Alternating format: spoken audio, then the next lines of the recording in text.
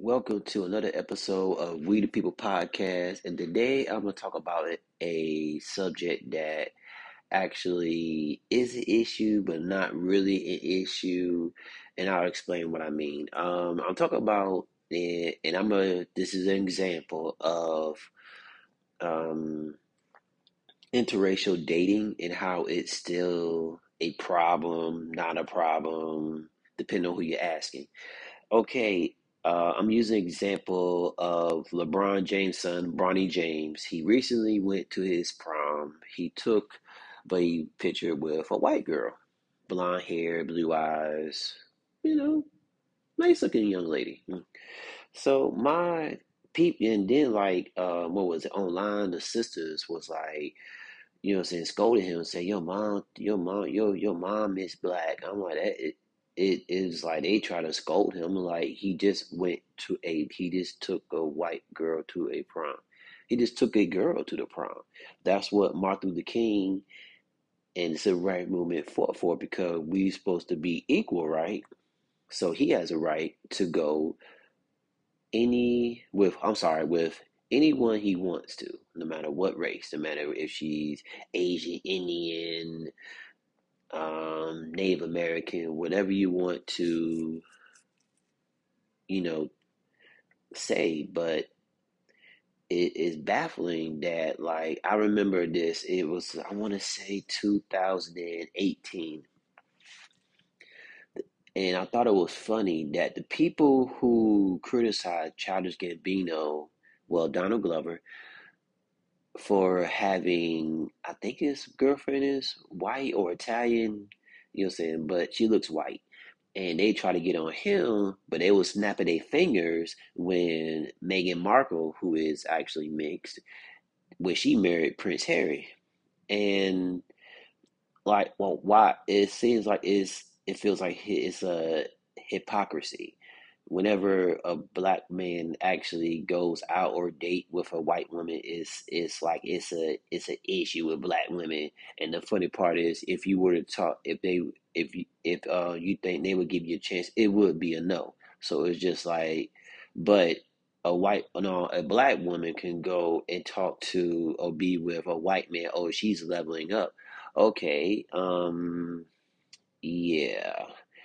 And personally, I have had that moment. There was a situation where I was with a date and I think we actually was going to my place, so we went to the store.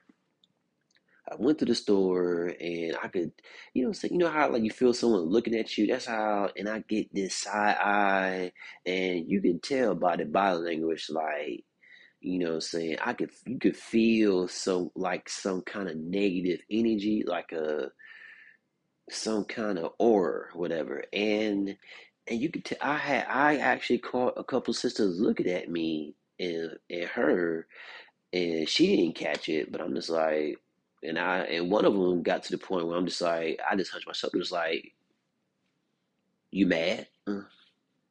Expression.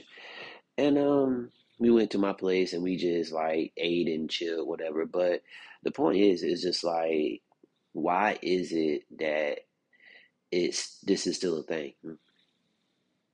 I have it's like I'm dumbfounded, like, and then like when the sisters want to shame men into, and I'm thinking, here's the crazy part: you want to shame men, but you don't want to give the same men a chance.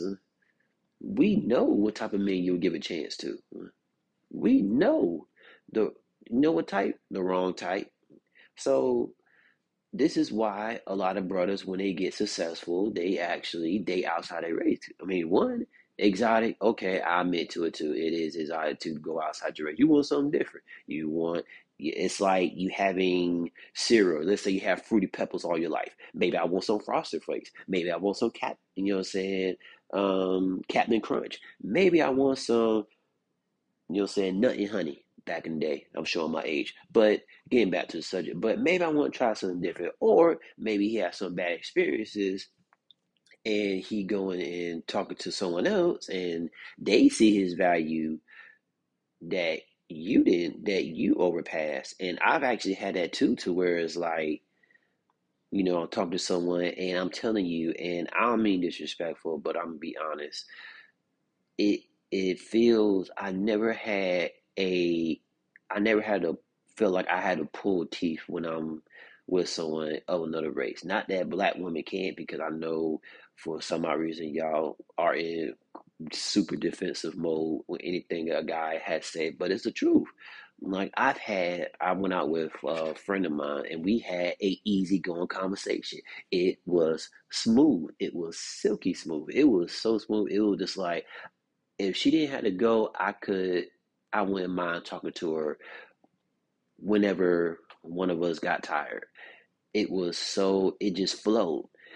And I think with the sisters, it's like, oh, I'm too independent. It's like, no, it's how you lead. It's like, let's be real. Who is the inventor of the bitch face? Sorry, mom, if you're hearing this. Who is the archetype? I'm sorry, yeah, archetype of I'm independent. And who is the founder of I don't need a man? We know the answer.